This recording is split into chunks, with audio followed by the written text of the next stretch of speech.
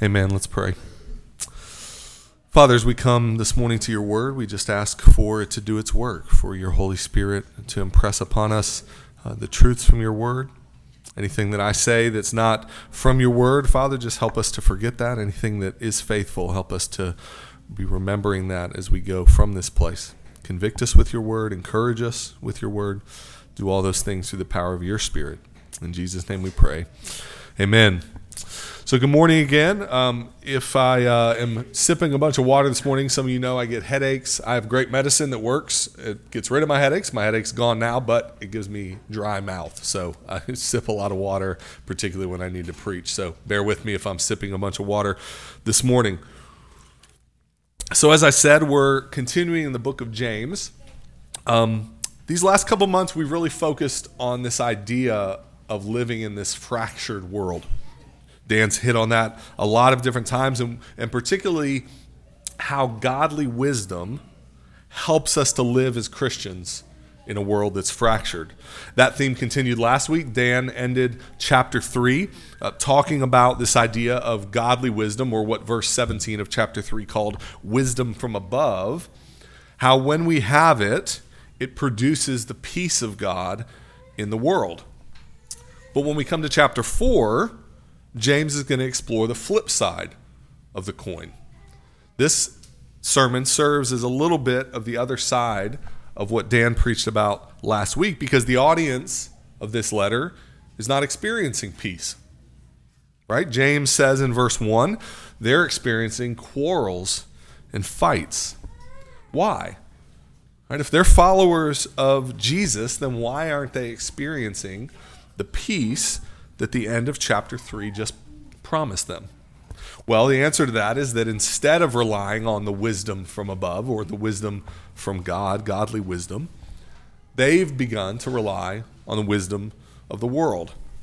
So in the first half of our passage, James is going to talk about the temptation to trust in the wisdom of the world. And then he's going to finish the second half of our passage by offering the solution to that temptation. What do we do when we're faced with that temptation, or when we give in to the temptation to trust in worldly wisdom?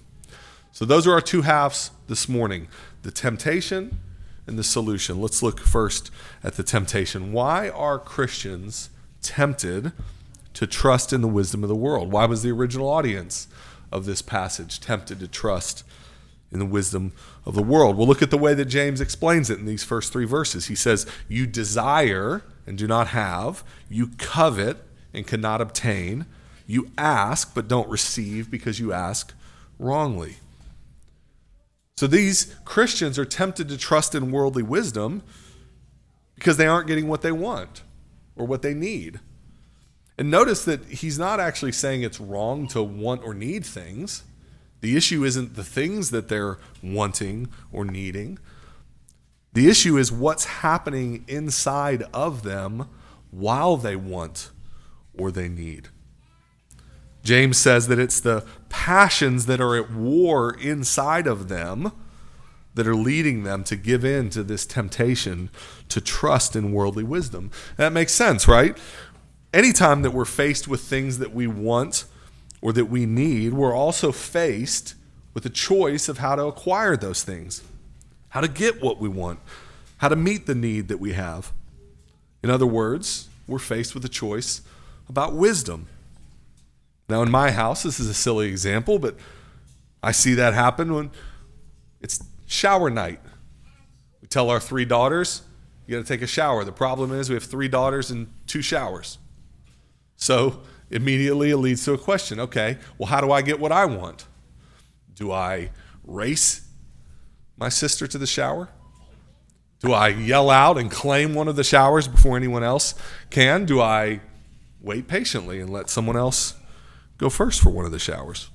That's a silly example, but the point is that even in the simplest things in life, like who gets to use the shower when, we're faced with choices about how to get that thing, get the thing that we want. We're faced with a decision of wisdom. Now, throughout this letter, in all the chapters, the 3 chapters that we've gone through so far, James has encouraged us towards godly wisdom. He's described what it looks like. He's challenged us to pursue it. He's told us several things. He said that godly wisdom is steadfast in difficult circumstances.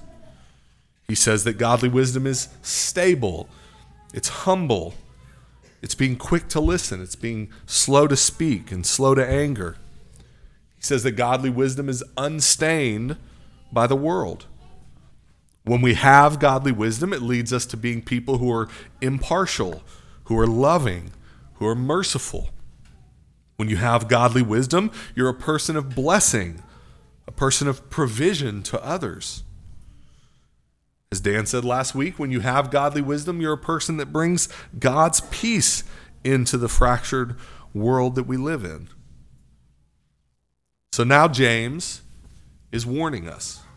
If that's godly wisdom, then when these moments come, even simple ones, we're going to be tempted by the desires of our own heart to reject godly wisdom and embrace the wisdom of the world. So it begs the question, what is the wisdom of the world? Well, you see it in these verses.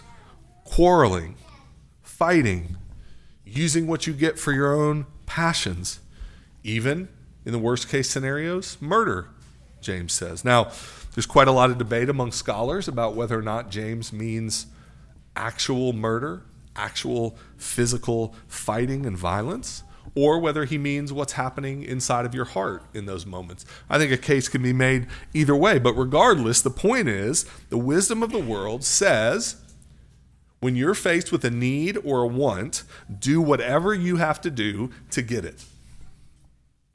Your desires, your wants, your needs are the most important thing. Do whatever it takes to see them satisfied.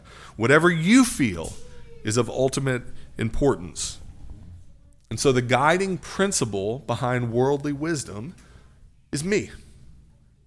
My feelings, my wants, my needs.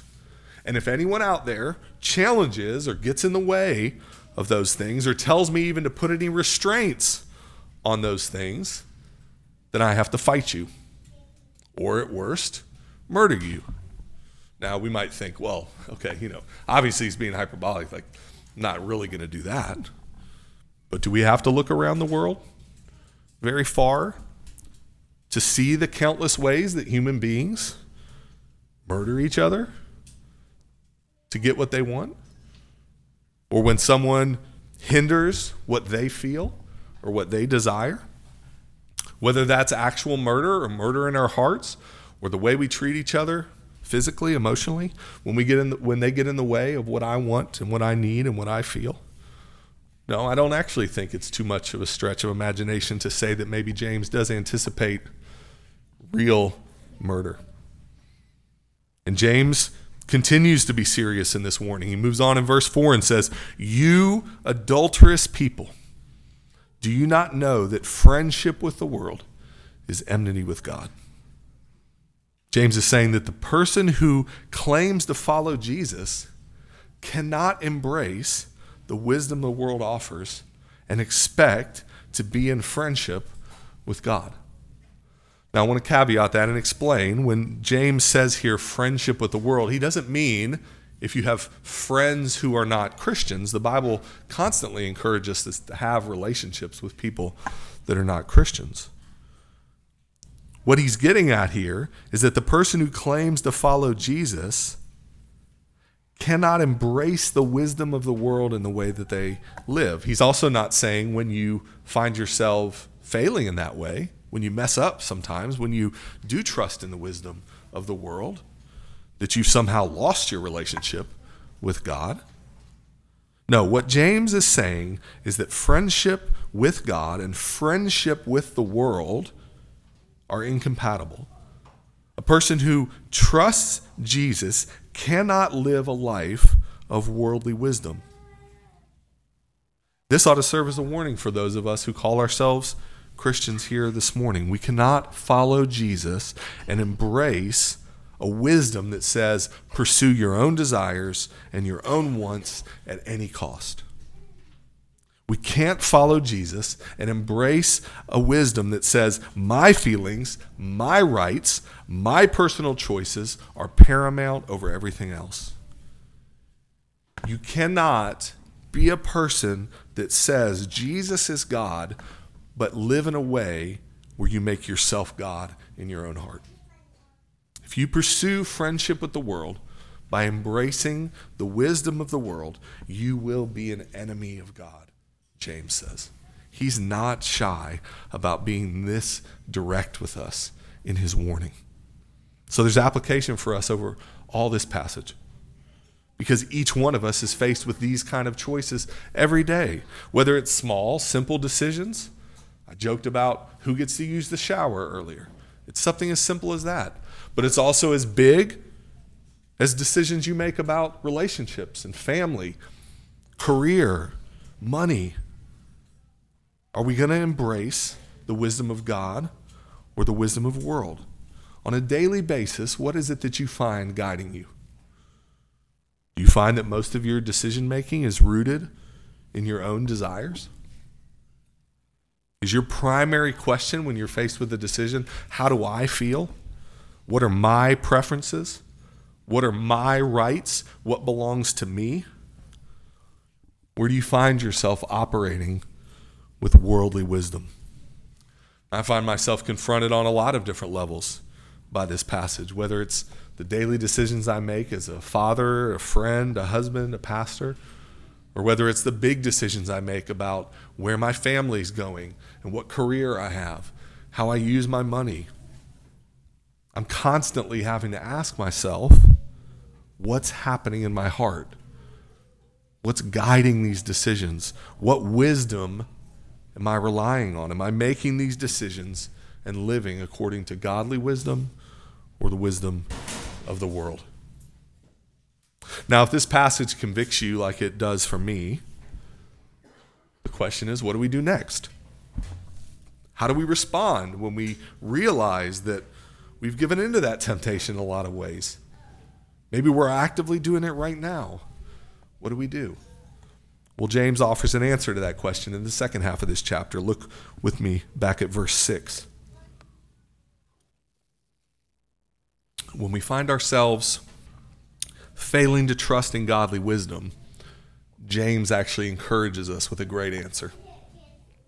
He says, but God gives more grace. God's answer to our mistrust, God's answer to our adulterous hearts that continue to go back to worldly wisdom is grace.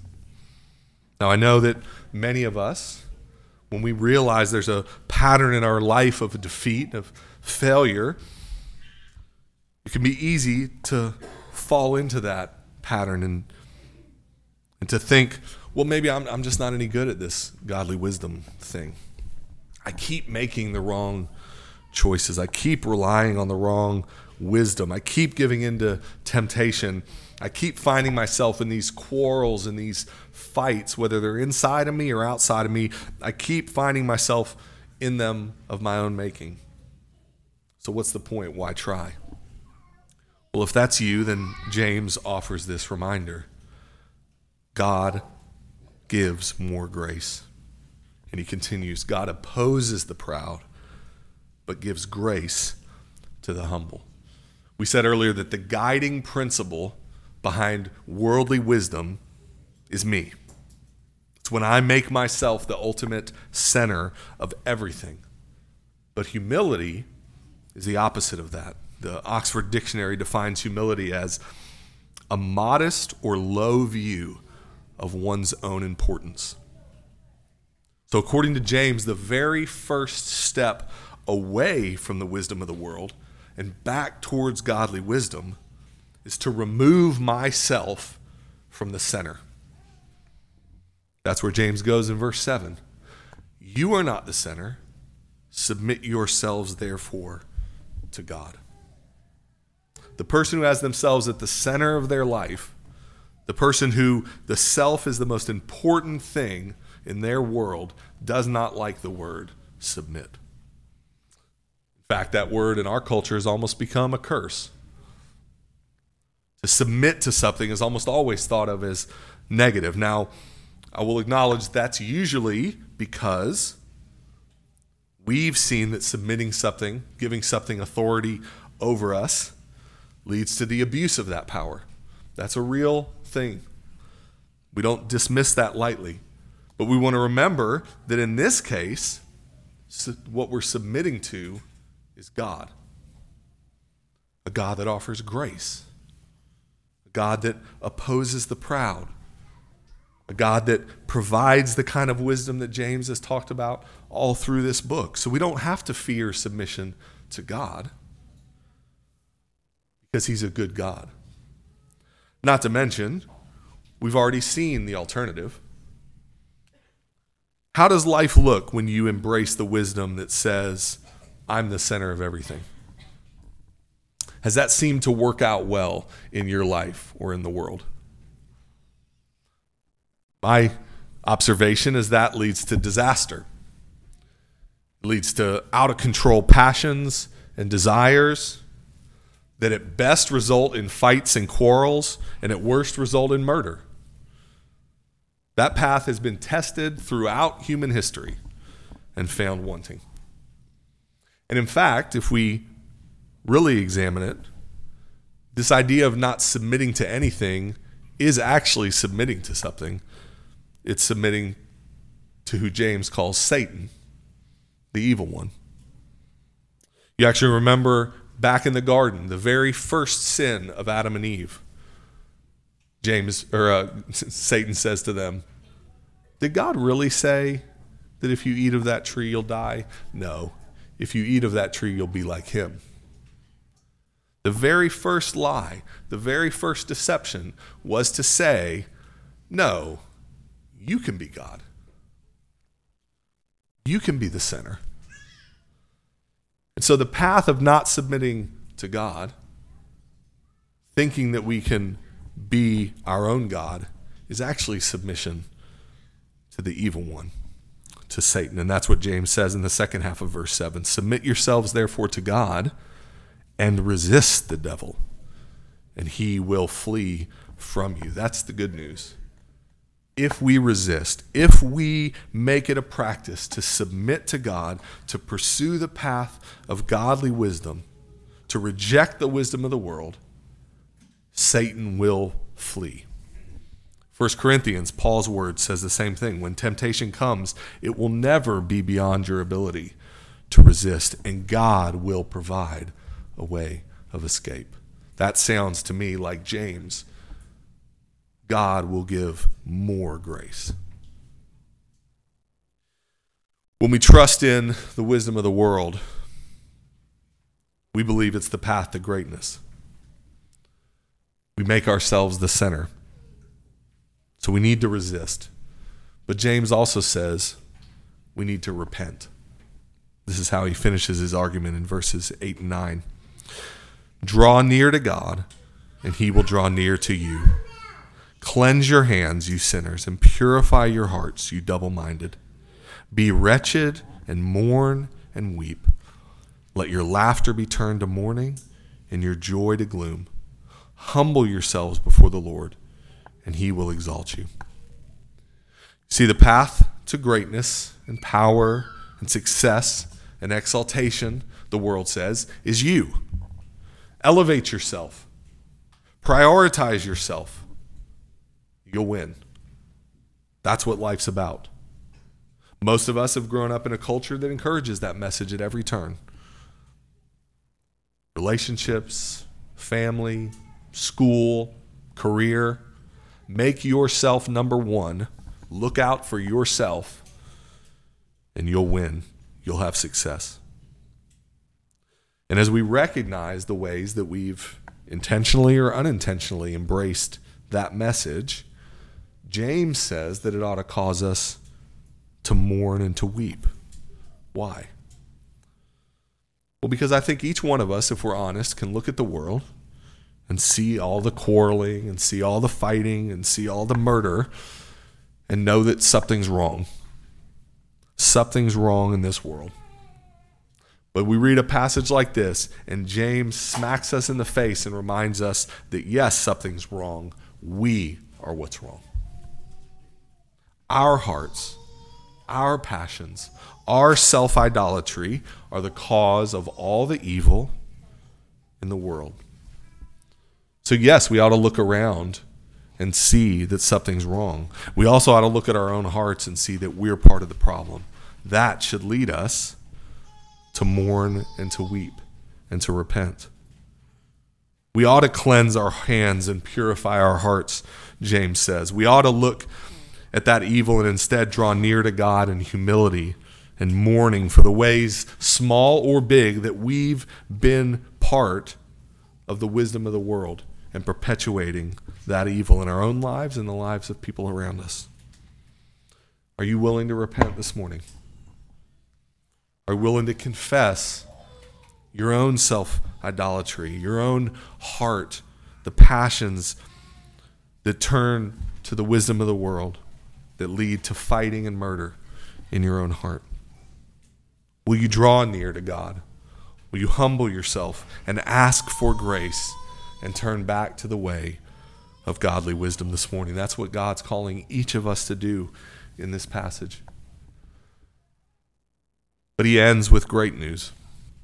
And that's what we're about to do now, is come to this table.